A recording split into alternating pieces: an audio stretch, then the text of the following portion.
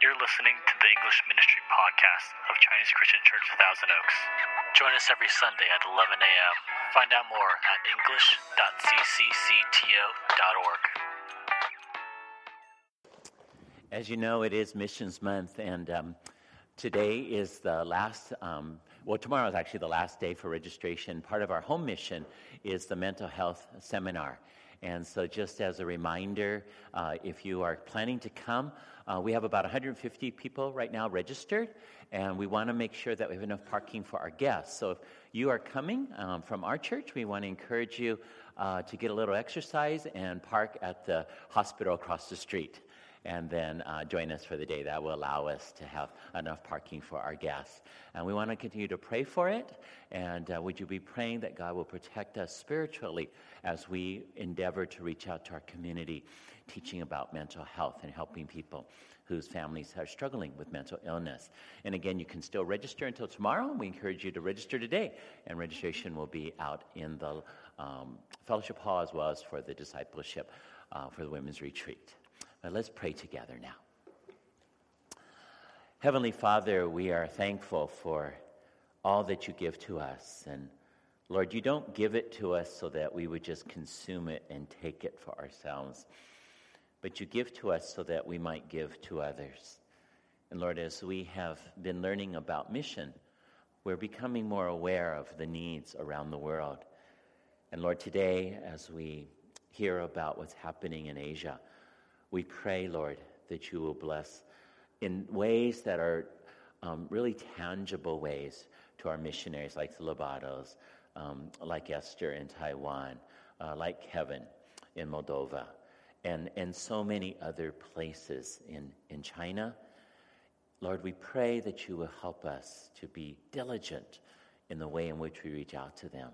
Lord, as we do pray, as we've been challenged, that if you are leading us to reach out to those areas, to have the courage to look into it, to see if you might be calling us to serve on a short-term mission project to any of these places, including San Telmo in Mexico and the YSMP in Arizona. Help us, Lord, to be diligent in pursuing you and in using our lives for eternal purposes. Lord, we also pray for our women's retreat, and we thank you for the theme of discipleship. Lord, I want to pray for Michelle Telfer and for her family as she prepares to be our speaker. We pray, Father, that you will bring health into her family so that she'll be able to be there strong and vibrant. And we also pray, Lord, for the mental health seminar coming up this week, for our main speaker and all the workshop leaders. Lord, would you give us wisdom, strength, courage? Would you unite us as a team working together? Would you help us to reach out to our community to shine Jesus' light on mental health? Father, we pray for our church to continue to be all that you want us to be. Lord, we confess our need for you. We confess that it is not something that we can do on our own. And so, Father, we pray that you would help us in such a manner that we would see that through our lives, Jesus Christ is magnified. That we would see through our lives that you are pleased. Lord, thank you. As we continue to study in the story, Lord, help us to learn from your word all that it means to know your commands and to understand today your covenant. Thank you, Father, that you are with us always. In Jesus' name, amen. Amen. And so for the last 5 weeks, we have been studying the story. And these are the story books. And these are the books that we are using as we are following each week a chronology of the Bible from Genesis to Revelation. So we finally did receive our shipment of new books. So if anybody has not received a book after service, just come on up and pick one up here. And that'll be for you. And you get to keep it so you can mark it up. And we want you to read it every week, of course. You don't have to bring it to church on Sunday, but do bring your Bibles with you. And so today we are going to be starting back with a short review. We began 5 weeks ago talking about creation, the beginning of life as we know it. And if you've been following in the story, and if you've been following it through an understanding that there are 5 major movements in the story. There's 5 movements, one that begins in Genesis going all the way to the 5th one in Jesus' return. But there's a garden at the beginning, And there's a garden at the end. There's the Garden of Eden at the beginning and the garden in paradise at the end. But we want to understand the movements. And so I thought it would be good for us to read together the first two movements, because that's where we are right now. So would you read this out loud with me? Movement number 1 is the story of the garden. Let's say it together. In the upper story, God creates the lower story. His vision is to come down and be with us in a beautiful garden. The first two people reject God's vision and are escorted from paradise. Their decision introduces sin into the human race and keeps us from community with God. At this moment, God gives a promise and launches a plan to get us back. The rest of the Bible is God's story of how he kept that promise and made it possible for us to enter a loving relationship with him. So right now, all of us are living in the lower story. It's our lives. It's what happens to us day in and day out. But the upper story is God superintending the events of our lives. God's control over all the universe, God's decisions that are leading to the kingdom of God. And so we began in Genesis understanding that God wanted man to live in a perfect paradise, but man chose sin. And because of that, we now have sin in the lower story. But that didn't deter God in the upper story. God is going to continue to work with people. He's going to continue to build a nation. And so that begins the second movement of what we're learning in the story, and that's where we are in these chapters right now as we look at Exodus later today. So let's read together the second movement of the story of Israel, or God builds a nation. Let's read it together. God builds a brand new nation called Israel. Through this nation, he will reveal his presence, power, and plan to get us back. Every story of Israel will point to the first coming of Jesus, the one who will provide the way back to God. So God doesn't give up. Even though Adam and Eve sinned, even though after Noah and after the flood people continue to sin, God is going to build a nation, and he's going to use that nation to give his grace to the world. And God is going to bring his grace ultimately through his son Jesus.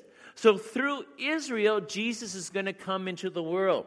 And so as we're going through the Old Testament, the story is teaching us about the coming of the Messiah. The story is teaching us about how God uses the situations that you and I go through to still lead us to a better future. That's very important to remember as we go into the main part of our message later today.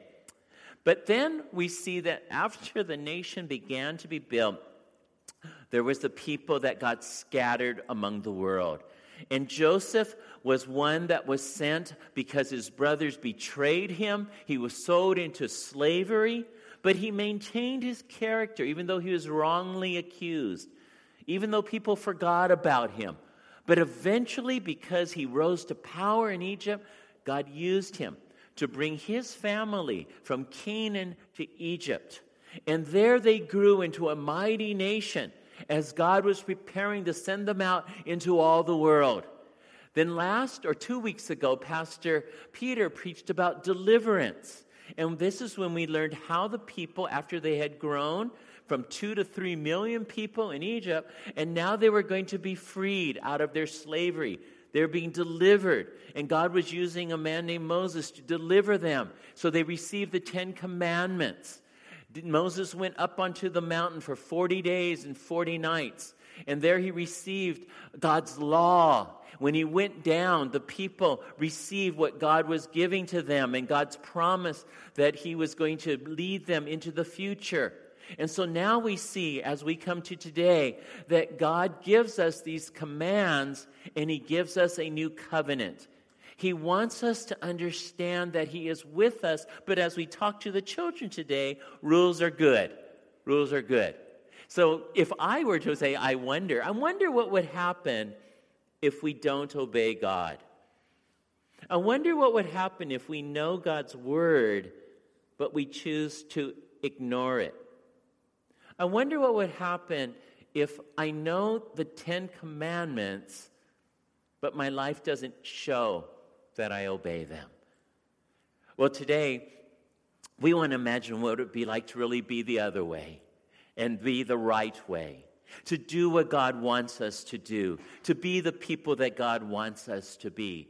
And for that to happen, we need to really understand who we are, but what we can be in God. And for that to also happen, we want to understand who God is and what God wants for us. And so we're going to look at God, and we're going to look at ourselves, and we're going to look in the mirror of Scripture to see how God wants us to live.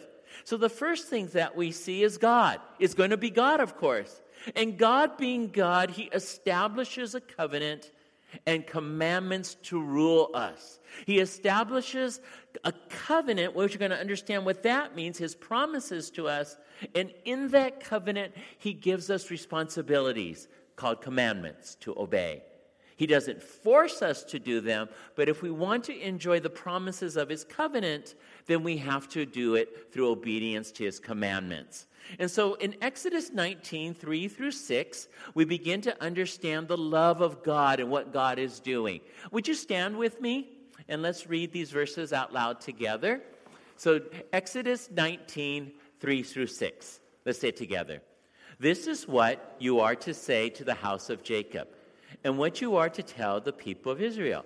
You yourselves have seen what I did to Egypt, how I carried you on eagle's wings and brought you to myself. Now, if you obey me fully and keep my covenant, then out of all the nations you will be my treasured possession. Although the whole earth is mine, you will be for me a kingdom of priests and a holy nation. Please be seated. Thank you. And so God is giving to us a covenant. A covenant is a promise that I will take care of you. A covenant is a promise that I'm going to be faithful to you. Now, in our world, we're used to contracts, and contracts protect me. But covenants are to protect you. When I have a contract, it's about what you are going to give to me. But in a covenant, it's about what I am going to give to you. So contracts are very me-focused. Covenants are very you-focused. And so God, when He gives us His covenant, it is His promise that He will be faithful to us. But He doesn't make us obey. We have to choose to obey. So God gives us His commandments.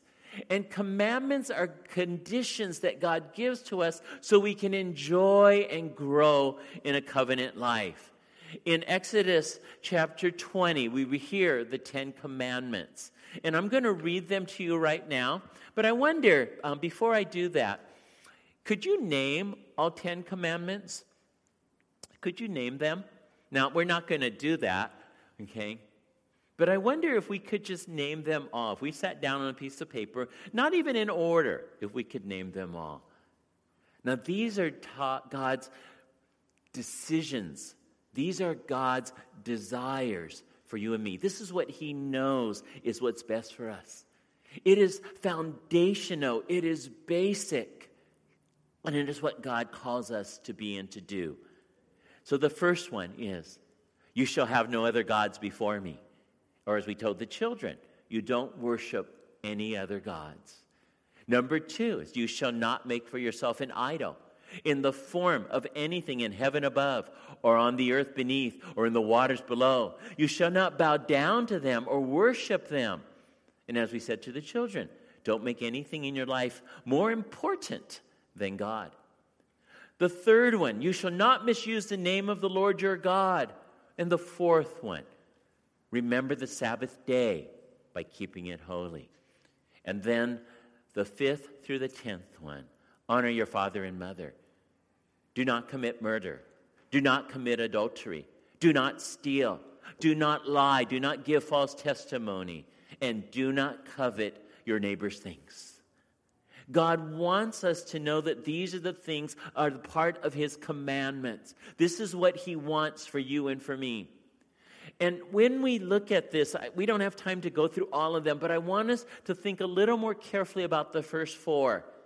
It's that if God is being God and He gives us a covenant, then our choice is, who are we going to be? So I want you to just think about me being me, okay? Me being me. What will I do? Right? Maybe you've heard that statement before, somebody being somebody, and that's just what they are. Okay, many years ago, there was a baseball player on the Dodgers named Manny. And Manny was kind of weird, and he did weird things. And the news would always say, well, that's just Manny being Manny. Okay? Well, for you and for me, we have a choice of being who God really made us to be. And so me being me, what can I choose? Jesus, as we told the children, summarized the 10 commandments for us. And the first 4 are in Mark 12:30, summarized by Jesus with these words: love the Lord your God with all your heart, with all your soul, and with all your mind, and with all your strength. And so God wants us to be ourselves by choosing the things that are right for us. And so the first commandment, we'll review it again, is that God wants us to have no other gods before Him, or to worship God only by letting Him determine all of my ways. Do we let God determine the way we live? Is there something else or someone else that determines what I do? God wants us to put Him first, and worship means that which tells us what to do. What I choose to do is what I worship.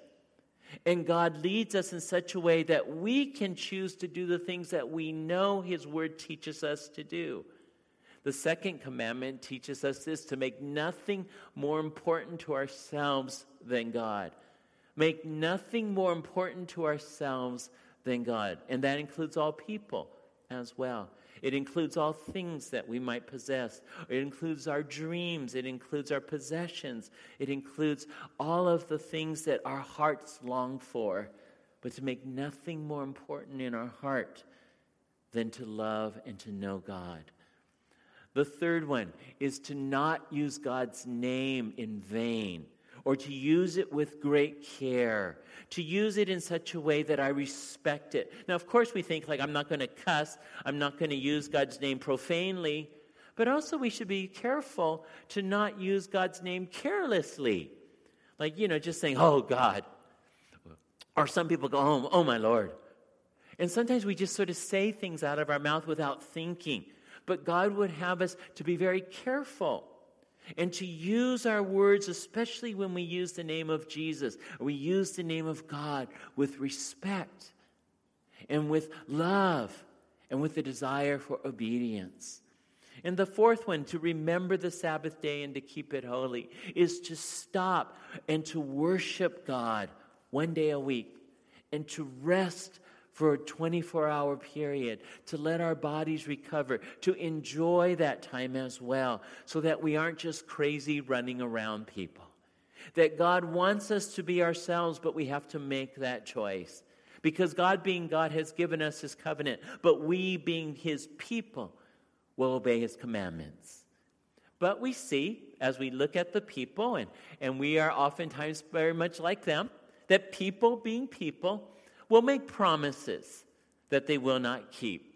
In Exodus 24, 3-4 and 7-8. Would you read that out loud with me? Let's say it together. When Moses went and told the people all the Lord's words and laws, they responded with one voice. Everything the Lord has said we will do.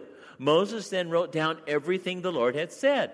Then he took the book of the covenant and read it to the people. They responded, we will do everything the Lord has said. We will obey. Moses then took the blood and sprinkled it on the people and said, the blood of the covenant that the Lord has made with you is in accordance with all these words. And we'll look at that last passage later. But here we see that everything the Lord has said, the people said we would do. Let's just say that line together. Everything the Lord has said we will do. Say it with me. Everything the Lord has said we will do. Can you imagine being part of that throng of people saying that? Millions of people saying to Moses, everything the Lord has said we will do. And Moses is like, all right, we're on the same page here. And so he writes down everything the Lord had been telling him. And then he begins to read the law of the covenant to the people. And then once again they say, we will do everything the Lord has said. We will obey. The last line there. Say it out loud with me. We will do everything the Lord has said. We will obey. And so they said that this is what I'm going to do. We will do everything. Moses, as their leader, is trying to help them to follow after the promises of God. But they themselves have made a promise to God. Well, God called Moses back up to the mountain to receive more of the law. But it wasn't long before the people started to disobey. So Moses had gone up to the mountain for 40 days and for 40 nights. And that's almost 6 weeks. And as the people were waiting, the Bible tells us in Exodus chapter 32 that the people became impatient. And they said, we don't know what happened to this Moses. He disappeared up the mountain. And Aaron, who is the first priest, he's supposed to lead the people while Moses is gone. He tells them, you know what? Why don't you just take off the jewelry that you have, the jewelry that you brought from Egypt, and we're going to melt it down. And we're going to make an idol. And so Aaron takes the jewelry of the people and he makes an idol. And he makes that famous golden calf. And then after they make the golden calf, the people look at it and they say, these are your gods, O Israel, who brought you up out of Egypt. In less than 6 weeks, they went from saying, we will do everything the Lord has told us to do, to creating an idol that offends God and breaks his heart. But not just breaks his heart, it breaks Moses' heart as well. And so Moses comes down the mountain. Moses hears singing. He sees dancing. He sees the party going all around this golden calf. And he gets incensed. He takes the 10 Commandments and he throws them to the ground and they break. He goes to the people and he challenges them of what have you done? What have you done, Aaron? Why did you allow this to happen? And Aaron comes up with this really solid reply. Aaron says in Exodus 32 verse 24, he says, I told the people, whoever has any gold jewelry, take it off. Then they gave me the gold, and I threw it into the fire, and out came this calf. Right? So that's what happened, Moses. Right? It just magically appeared. And it's like, even our kindergartners here, probably wouldn't have come up with an excuse like that. And yet Aaron did. And that is such a part of who we are too, isn't it? We tend to make excuses. We tend to make things up. We tend to try to put the responsibility on other people. And so even though there are times as people we don't keep our promises, we must learn that there are times that no matter what happens, I'm still going to seek to trust God. So me being me, what am I going to do? How am I going to choose to love and obey? How am I going to choose to do what God calls me to do? Jesus says, if you love me, you will obey what I command. You obey what I say. Well, the first one, the lesson that we can learn from Aaron and from the people is be patient. Be patient and obey God, even if God is silent. Even if you're going through trials and it seems like God isn't answering your prayers, just know that He has not answered them the way you want yet. It doesn't mean that He's not going to answer them. He is answering them, but we must learn to be patient and in the process still obey God. But if we sin, we must learn to confess our sins without making any excuses. No, none of this, I threw the jewelry into the gold, now pop this calf. We make excuses that are silly, that they don't make sense. But God wants us to take ownership. When we make mistakes, He is more than ready to forgive us. In fact, Moses is an example of God's forgiveness. He's also an example of God's judgment. And so the people made a mistake. God's ready to forgive. God's eager to forgive, but at the same time, we will pay consequences for our sin. And so we have seen that God, being God, does the things that is always right. He gives us a covenant and he gives us commands. We see that people, being people, will make promises that they will not keep. But we're going to see something in Moses that is totally different for you and for me, and something that we all need. We need a Moses in our life because Moses is like Jesus. And Moses, being like Jesus, leads his people. Moses is what Bible scholars would call a type of Christ. It's called typology. And typology is something that helps us to see that even in the Old Testament, remember we read that at the beginning in the movement, right? In movement 2, is that God was going to do everything through the life of his country Israel, all through this nation, to prepare them for the coming of the Messiah. So the Old Testament is a preparation for Jesus. So in the Old Testament, we see people and events that are types of things that will happen in the New Testament. So there are people like Moses that represent a type of person. In this case, Moses represents Jesus. So typology is a special kind of symbolism. A symbol is something which represents something else. We can define a type as a prophetic symbol because all types are representations of something yet future. More specifically, a type in Scripture is a person or a thing in the Old Testament, which foreshadows a person or a thing in the New Testament. And so Moses being Moses is actually Moses being like Jesus. He leads us, and he shows us what God wants us to have.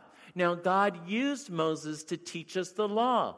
In John chapter 1, verse 17, the Bible says, "For the law was given through Moses. Grace and truth came through Jesus Christ." And so God gives us his grace and his truth, the fulfillment of the law in Jesus. But we see that God has to punish sin. That's why Adam and Eve had to leave the garden. That's why the people had to be punished after they made the golden calf. And it was very severe. In Exodus chapter 32, verses 25 through 29, I'm going to read it. We see that God executes his judgment through Moses. It says there, Moses saw that the people were running wild and that Aaron had let them out of control, and so became a laughingstock to their enemies. So he stood at the entrance to the camp and said, "Whoever is for the Lord, come to me." And all the Levites rallied to him. Then he said, "This is what the Lord, the God of Israel, says. Each man strap a sword to his side. Go back and forth through the camp from one end to the other, each killing his brother and friend and neighbor." The Levites did as Moses commanded, and that day about 3,000 of the people died. Then Moses said, "You have been set apart to the Lord today, for you were against your own sons and brothers, and he has blessed you this day." There are hard sayings in the Bible. There are some things in the Bible that really make us stop and think, and we have to do that. But one of the things that we learn through this passage is that God takes sin seriously. Moses took sin seriously. And as a type of Jesus, Moses was executing God's judgment into the world. And so he called the Levites to himself. And the Levites were the instruments of judgment over those who had sinned. It doesn't say that they just randomly went through the camp killing whoever. It seems quite logical that these 3,000 people who died were the instigators of the calf and the people who were the most out of control, leading the people astray. And they were judged for their sin, for making an idol, for doing the very thing God had commanded them not to do. Does Jesus judge? Yes. In John chapter 5, verse 22, the Bible says, and these are Jesus' words, "Moreover, the Father judges no one, but has entrusted all judgment to the Son." And in the parable of what is known as the parable of the sheep and the goats, Jesus is the judge. And there he says, "Then I will tell them plainly, I never knew you. Away from me, you evildoers." So Jesus himself is the judge. And there is a righteous judgment that God is going to perform over all people, over all the world. And this is very important for us to understand as we look at the story. Because for us to be able to understand grace, we also have to understand holiness. We have to understand that God has a holy standard by which he expects us to live by. And God will execute judgment to those who reject that standard. Now, God is a God of love, and Moses, as a type of Jesus, is a person of great love, and so he intercedes. In fact, even though 3,000 of the Israelites were killed that day, Moses himself was willing to die for his people. In Exodus chapter 32, verse 30, it says, "Then the next day, Moses said to the people, 'You've committed a great sin. But now I will go up to the Lord. Perhaps I can make atonement for your sin.' So Moses went back to the Lord and said, 'Oh, what a great sin these people have committed. They have made themselves gods of gold. But now please forgive their sin. But if not, then blot me out of the book you have written.' The Lord replied to Moses, 'Whoever has sinned against me, I will blot out of my book.'" To be blotted out of God's book would have been to be separate from God for all of eternity. Moses was willing to be separated from God for all of eternity. We might say that in essence, Moses was saying, "I'll go to hell for these people. Don't blot them out of your book. Rather, blot me out of your book." How many people in your life are you willing to give up your salvation for?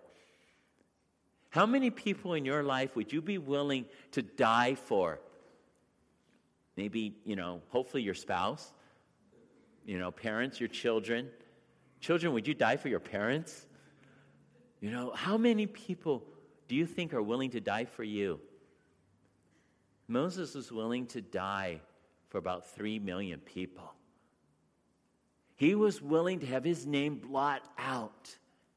And yes, he was an executor of judgment. He understood it. And all the more understanding the judgment of God, how fearful that must have been to say, "God, I'll take that judgment for them. I'll take that judgment." He knew what it was like, but he was still willing to do that. What about Jesus? Is Jesus an intercessor? Is Jesus somebody who will lead us in such a way that he would do something even as Moses did? Well, we know the answer, of course, is yes. "For God so loved the world, that he loved his one and only Son, that whoever believes in him shall not perish, but have eternal life. For God did not send his Son into the world to condemn the world, but to save the world through him." See, God didn't want to come into the world to bring condemnation. He came into the world to bring salvation. But people still have a choice. And Jesus lives as an intercessor. Jesus lives as one who cares about us, who stands in between God and says, "I will die in their place. I will take their place so they don't have to be separate from you. Even though they have sinned, I will pay the price of their sin." And how did he do that? Now remember earlier on, when we read about the book of the covenant, we read what Moses said after the people said, "Everything you said we will do." So then it says, then Moses, right after that, people said in verse 7, "Everything that you said we will do."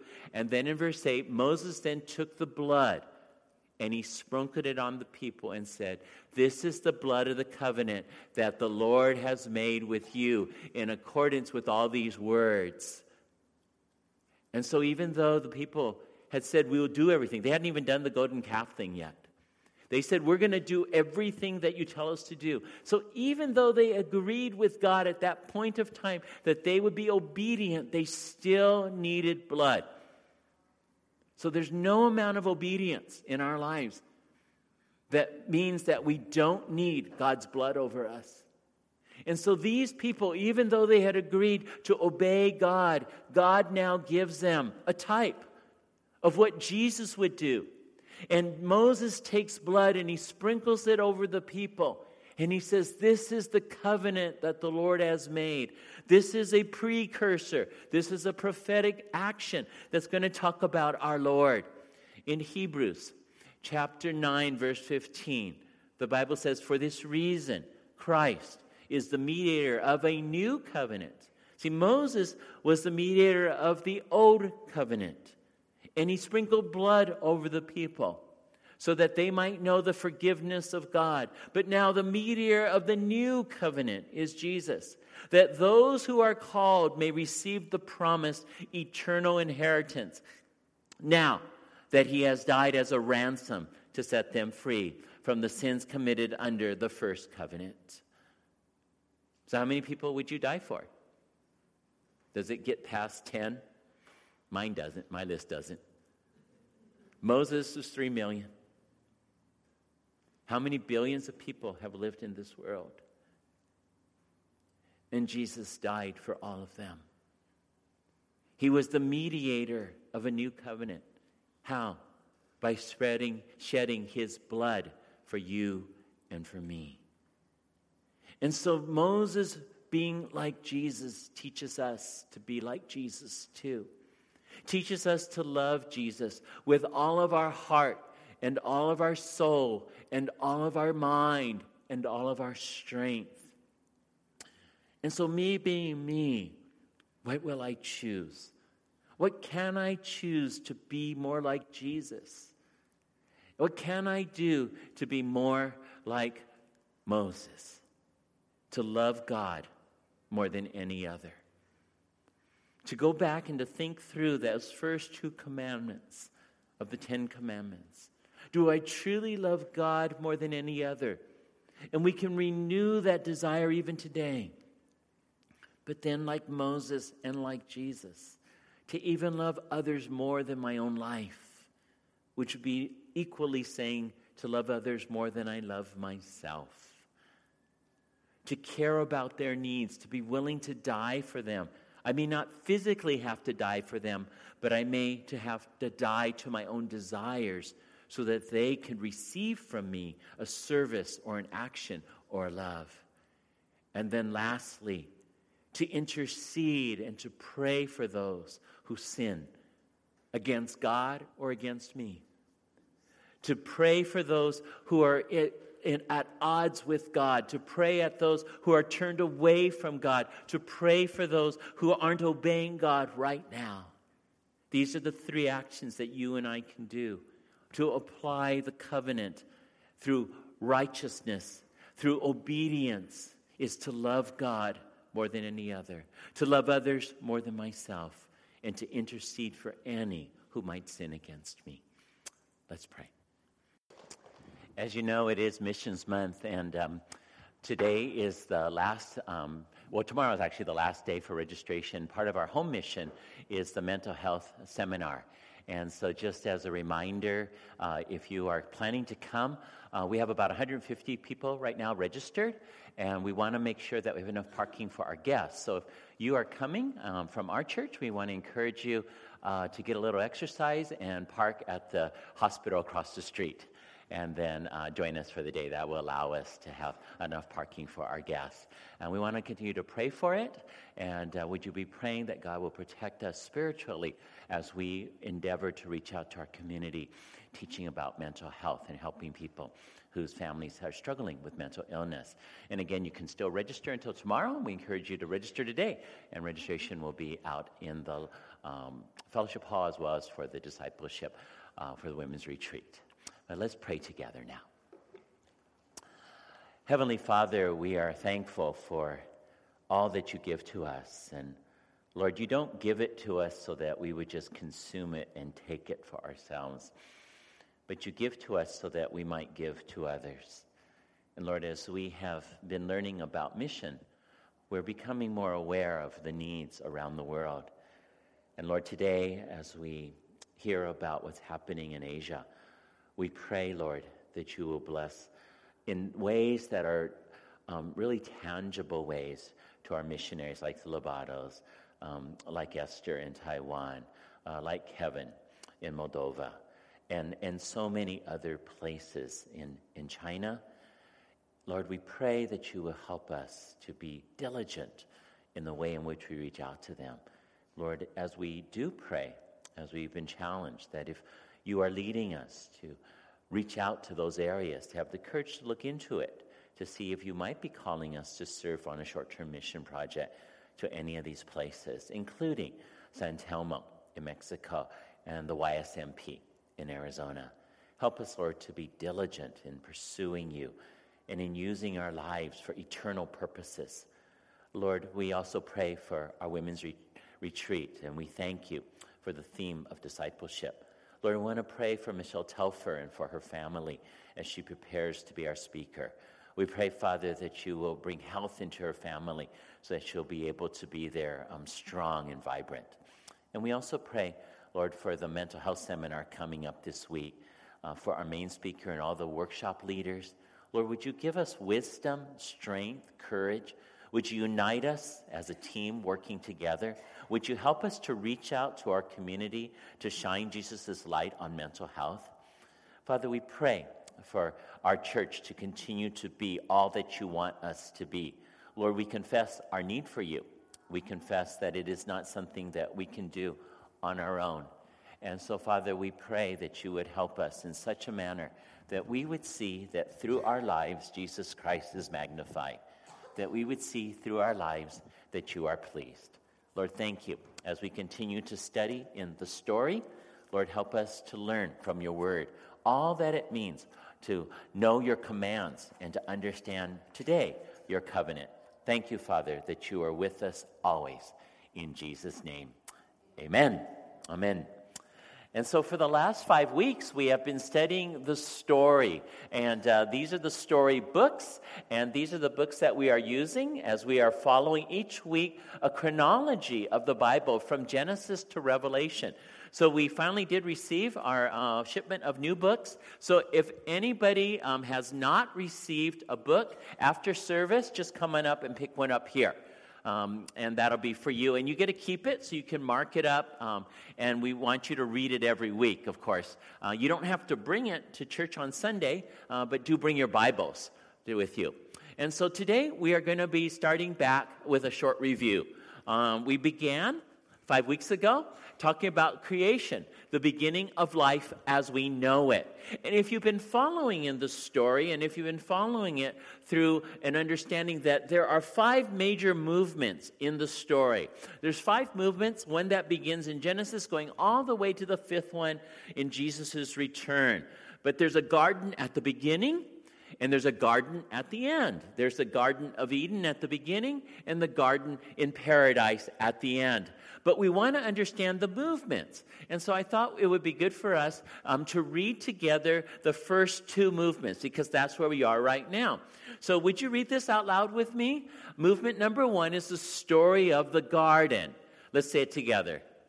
In the upper story, God creates the lower story. His vision is to come down and be with us in a beautiful garden. The first 2 people reject God's vision and are escorted from paradise. Their decision introduces sin into the human race and keeps us from community with God. At this moment, God gives a promise and launches a plan to get us back. The rest of the Bible is God's story of how he kept that promise and made it possible for us to enter a loving relationship with him.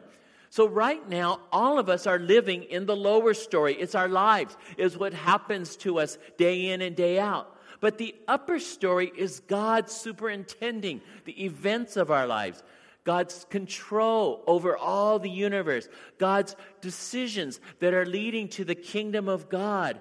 And so we began in Genesis understanding that God wanted man to live in a perfect paradise, but man chose sin. And because of that, we now have sin in the lower story. But that didn't deter God in the upper story. God is going to continue to work with people. He's going to continue to build a nation. And so that begins the second movement of what we're learning in the story, and that's where we are in these chapters right now as we look at Exodus later today. So let's read together the second movement of the story of Israel, or God builds a nation. Let's read it together. God builds a brand new nation called Israel. Through this nation, he will reveal his presence, power, and plan to get us back.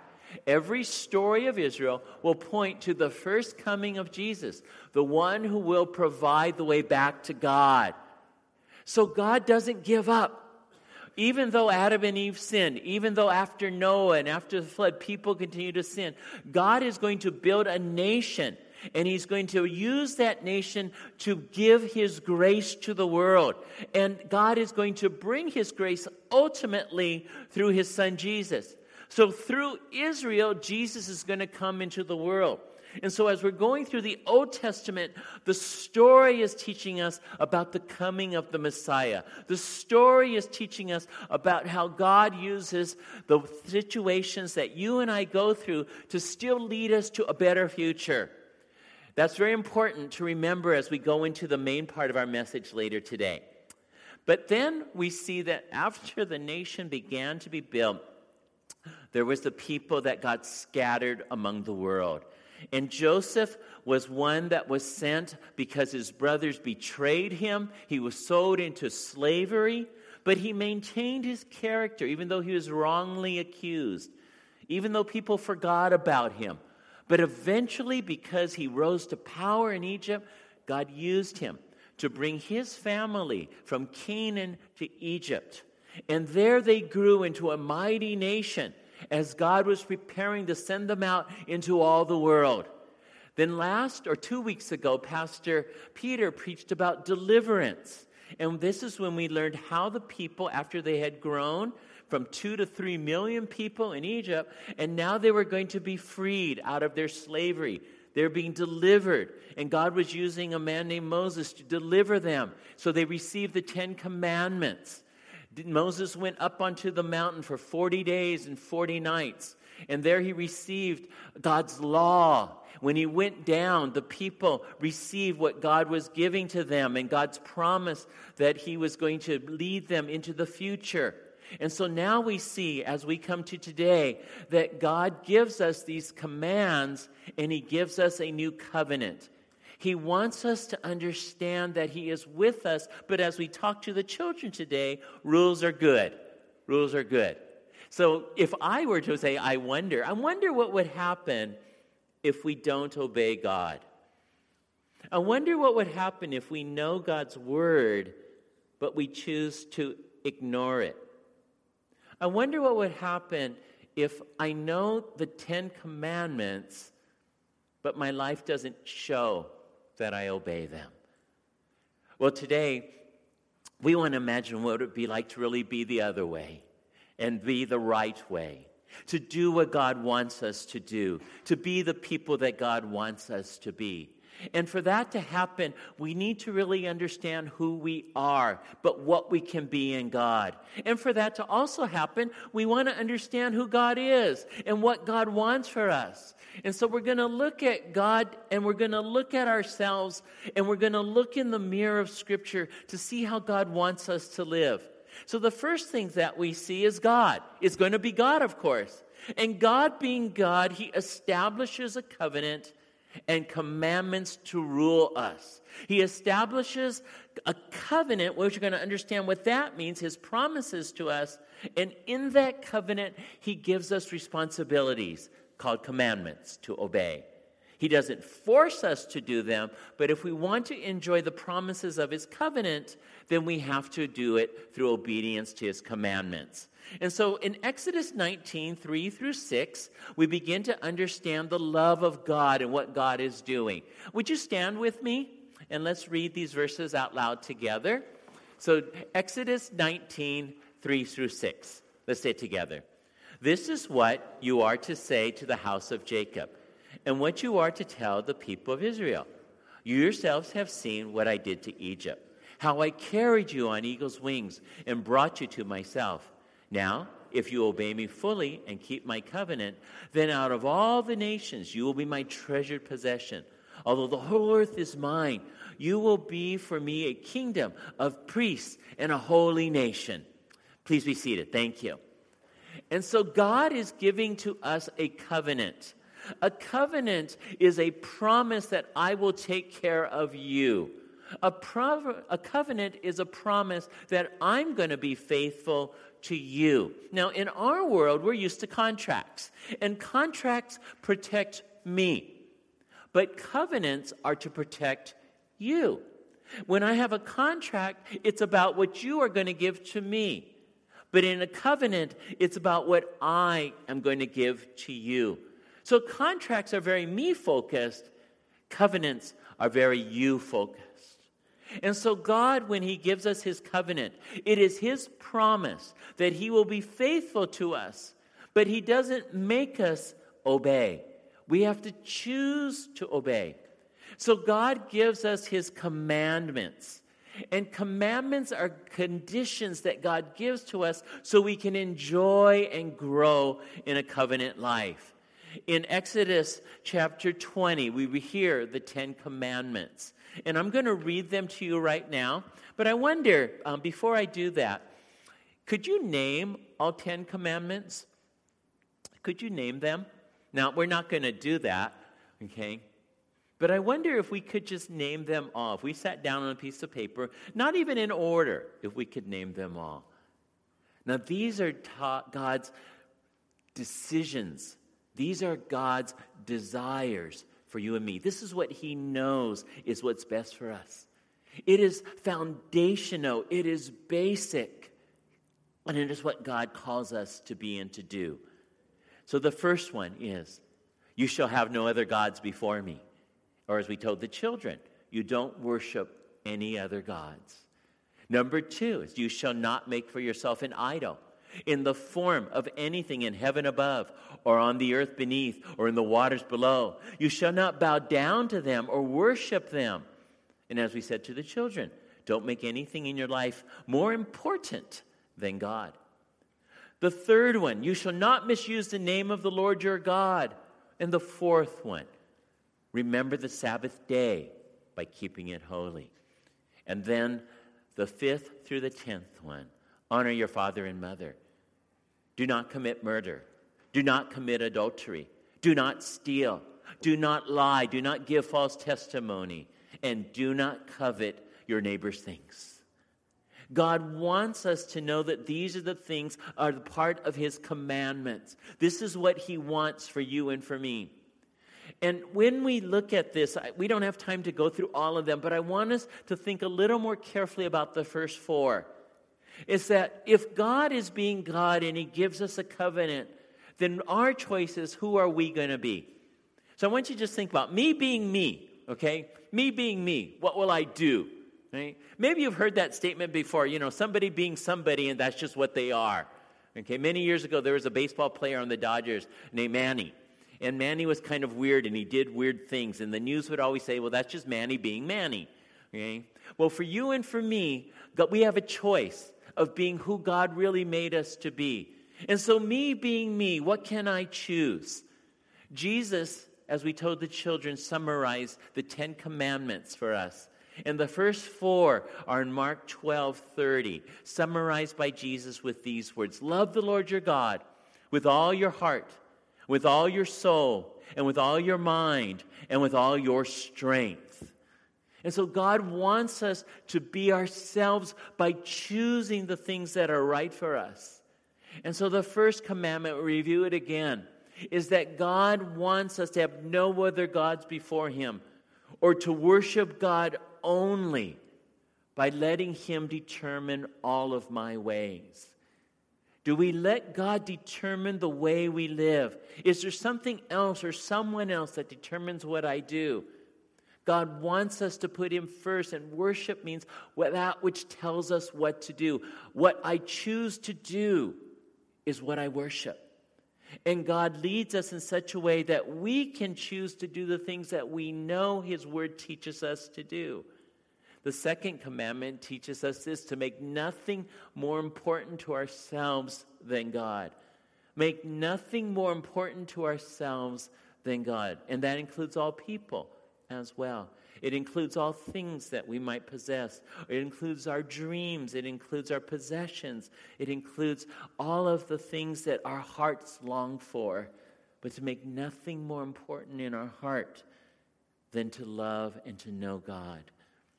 The third one is to not use God's name in vain, or to use it with great care, to use it in such a way that I respect it. Now, of course, we think, like, I'm not going to cuss, I'm not going to use God's name profanely, but also we should be careful to not use God's name carelessly.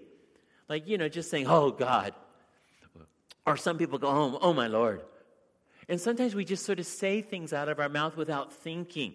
But God would have us to be very careful and to use our words, especially when we use the name of Jesus. We use the name of God with respect and with love and with the desire for obedience.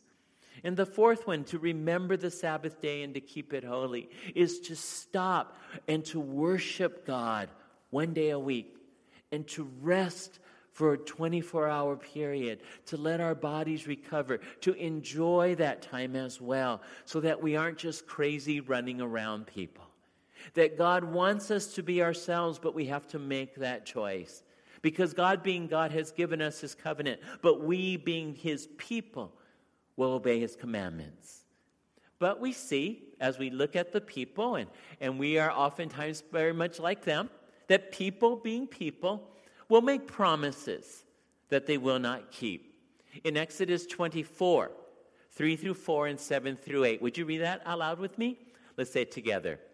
When Moses went and told the people all the Lord's words and laws, they responded with one voice. Everything the Lord has said we will do.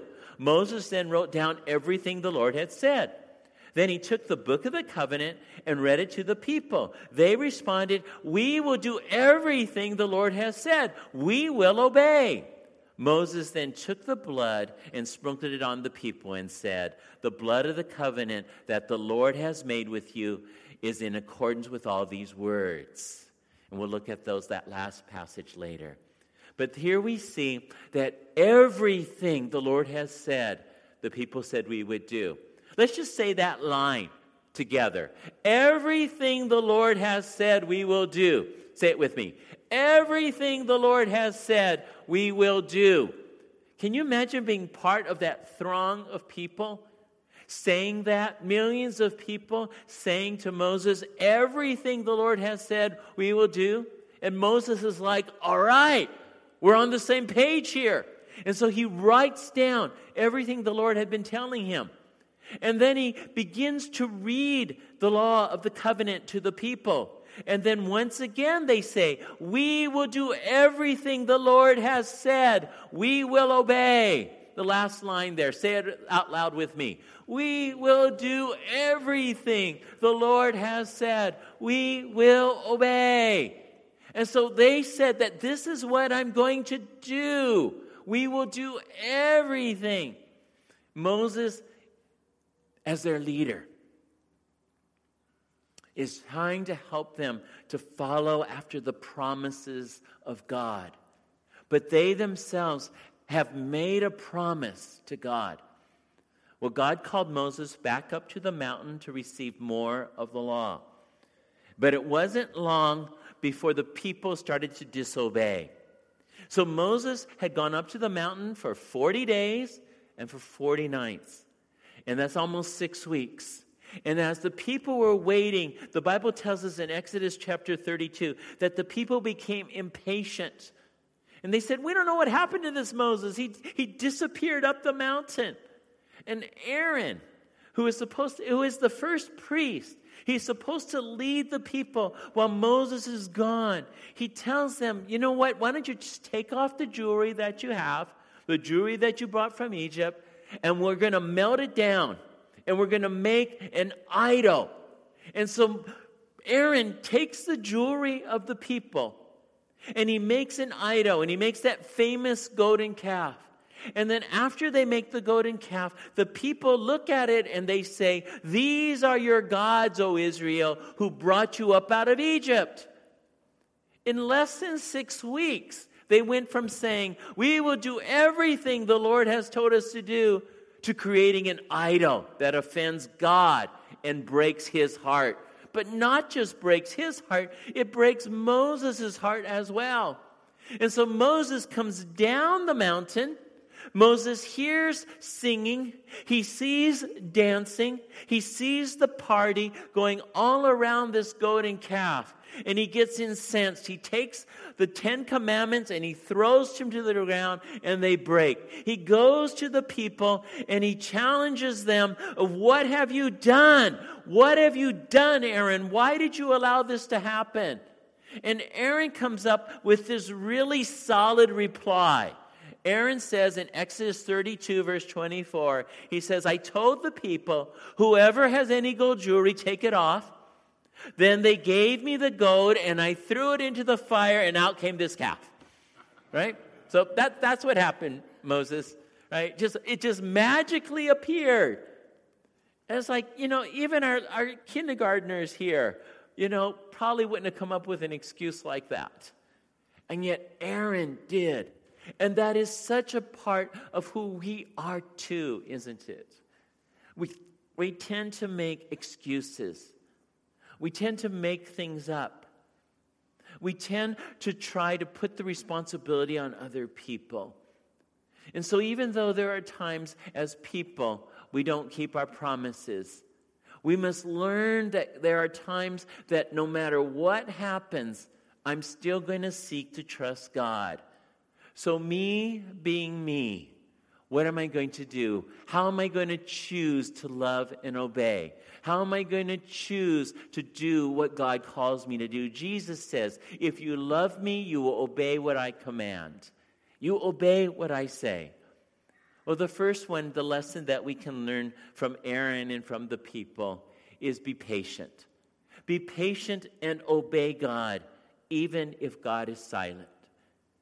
Even if you're going through trials and it seems like God isn't answering your prayers, just know that He has not answered them the way you want yet. It doesn't mean that He's not going to answer them. He is answering them, but we must learn to be patient and in the process still obey God. But if we sin, we must learn to confess our sins without making any excuses. No, none of this, I threw the jewelry into the gold, now pop this calf. We make excuses that are silly, that they don't make sense. But God wants us to take ownership. When we make mistakes, He is more than ready to forgive us. In fact, Moses is an example of God's forgiveness. He's also an example of God's judgment. And so the people made a mistake. God's ready to forgive. God's eager to forgive, but at the same time, we will pay consequences for our sin. And so we have seen that God, being God, does the things that is always right. He gives us a covenant and He gives us commands. We see that people, being people, will make promises that they will not keep. But we're going to see something in Moses that is totally different for you and for me. And something that we all need. We need a Moses in our life because Moses is like Jesus. And Moses, being like Jesus, leads his people. Moses is what Bible scholars would call a type of Christ. It's called typology. And typology is something that helps us to see that even in the Old Testament, remember we read that at the beginning, in the movement, right? In movement 2, is that God was going to do everything through the life of His country, Israel, all through this nation, to prepare them for the coming of the Messiah. So the Old Testament is a preparation for Jesus. So in the Old Testament, we see people and events that are types of things that will happen in the New Testament. So there are people like Moses that represent a type of person. In this case, Moses represents Jesus. So typology is a special kind of symbolism. A symbol is something which represents something else. We can define a type as a prophetic symbol because all types are representations of something yet future. More specifically, a type in Scripture is a person or a thing in the Old Testament, which foreshadows a person or a thing in the New Testament. And so Moses being Moses is actually Moses being like Jesus. He leads us, and He shows us what God wants us to have. Now, God used Moses to teach us the law. In John chapter 1, verse 17, the Bible says, "For the law was given through Moses. Grace and truth came through Jesus Christ." And so God gives us his grace and his truth, the fulfillment of the law in Jesus.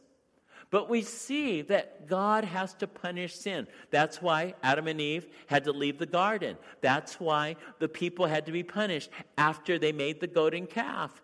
And it was very severe.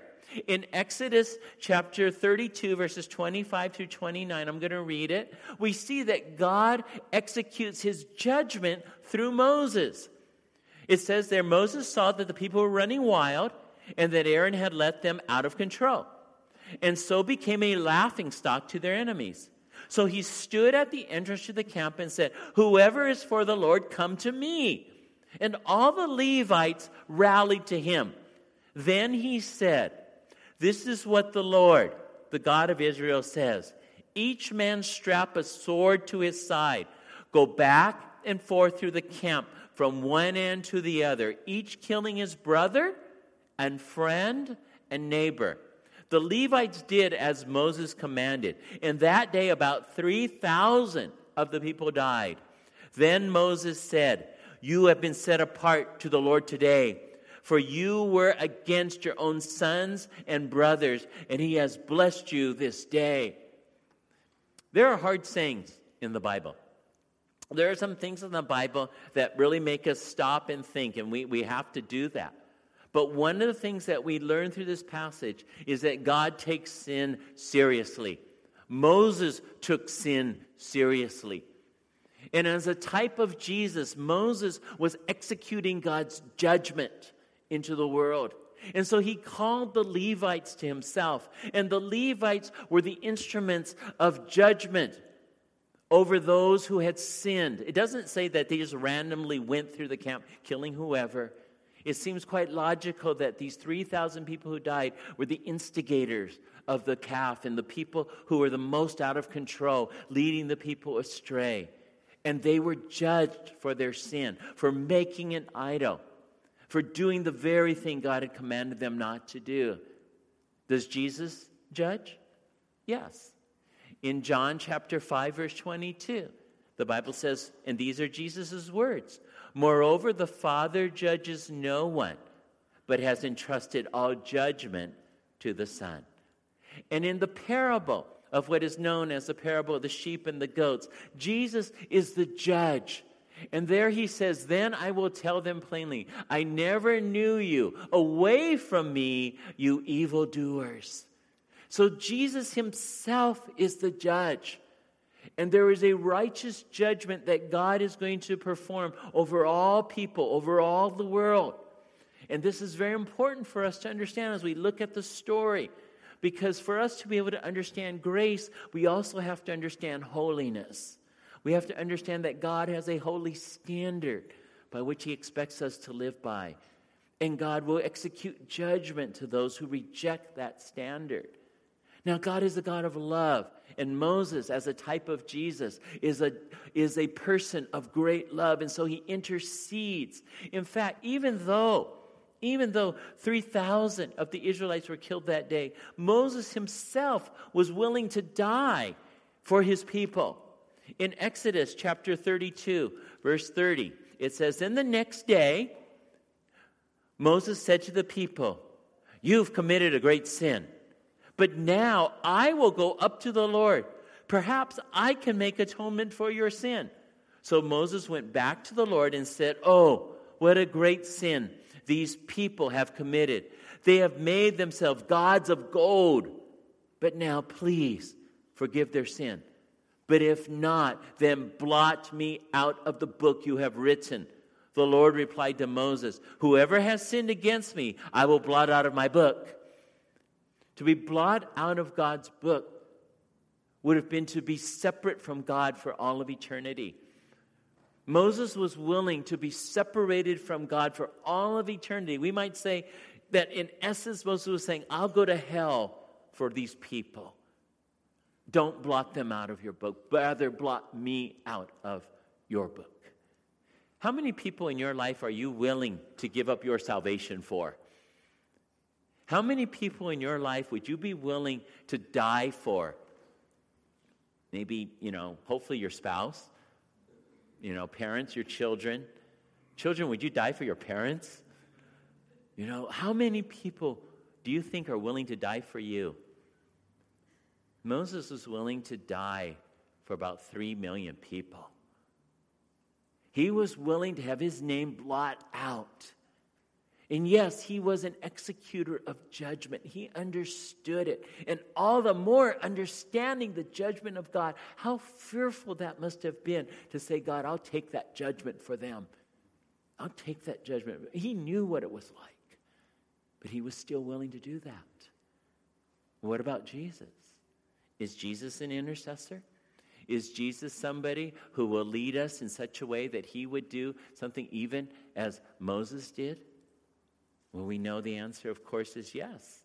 For God so loved the world that he loved his one and only Son, that whoever believes in him shall not perish, but have eternal life. For God did not send his Son into the world to condemn the world, but to save the world through him. See, God didn't want to come into the world to bring condemnation. He came into the world to bring salvation. But people still have a choice. And Jesus lives as an intercessor. Jesus lives as one who cares about us, who stands in between God and says, I will die in their place. I will take their place so they don't have to be separate from you. Even though they have sinned, I will pay the price of their sin. And how did he do that? Now remember earlier on, when we read about the book of the covenant, we read what Moses said after the people said, everything you said we will do. So then it says, then Moses, right after that, people said in verse 7, everything that you said we will do. And then in verse 8, Moses then took the blood and he sprinkled it on the people and said, this is the blood of the covenant that the Lord has made with you in accordance with all these words. And so even though the people had said, we will do everything. They hadn't even done the golden calf thing yet.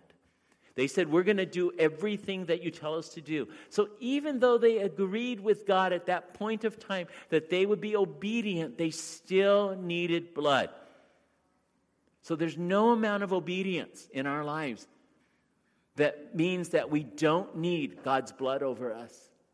And so these people, even though they had agreed to obey God, God now gives them a type of what Jesus would do.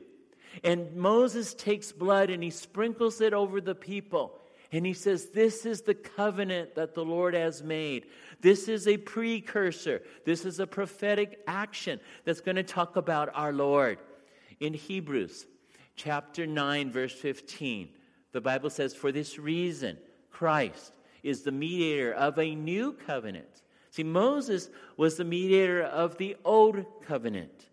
And he sprinkled blood over the people so that they might know the forgiveness of God. But now the mediator of the new covenant is Jesus, that those who are called may receive the promised eternal inheritance, now that he has died as a ransom to set them free from the sins committed under the first covenant. So how many people would you die for? Does it get past 10? Mine doesn't. My list doesn't. Moses was 3 million. How many billions of people have lived in this world? And Jesus died for all of them. He was the mediator of a new covenant. How? By shedding his blood for you and for me. And so Moses, being like Jesus, teaches us to be like Jesus too. Teaches us to love Jesus with all of our heart and all of our soul and all of our mind and all of our strength. And so me being me, what will I choose? What can I choose to be more like Jesus? What can I do to be more like Moses? To love God more than any other. To go back and to think through those first 2 commandments of the 10 commandments. Do I truly love God more than any other? And we can renew that desire even today. But then, like Moses and like Jesus, to even love others more than my own life, which would be equally saying to love others more than I love myself. To care about their needs, to be willing to die for them. I may not physically have to die for them, but I may to have to die to my own desires so that they can receive from me a service or an action or love. And then lastly, to intercede and to pray for those who sin against God or against me.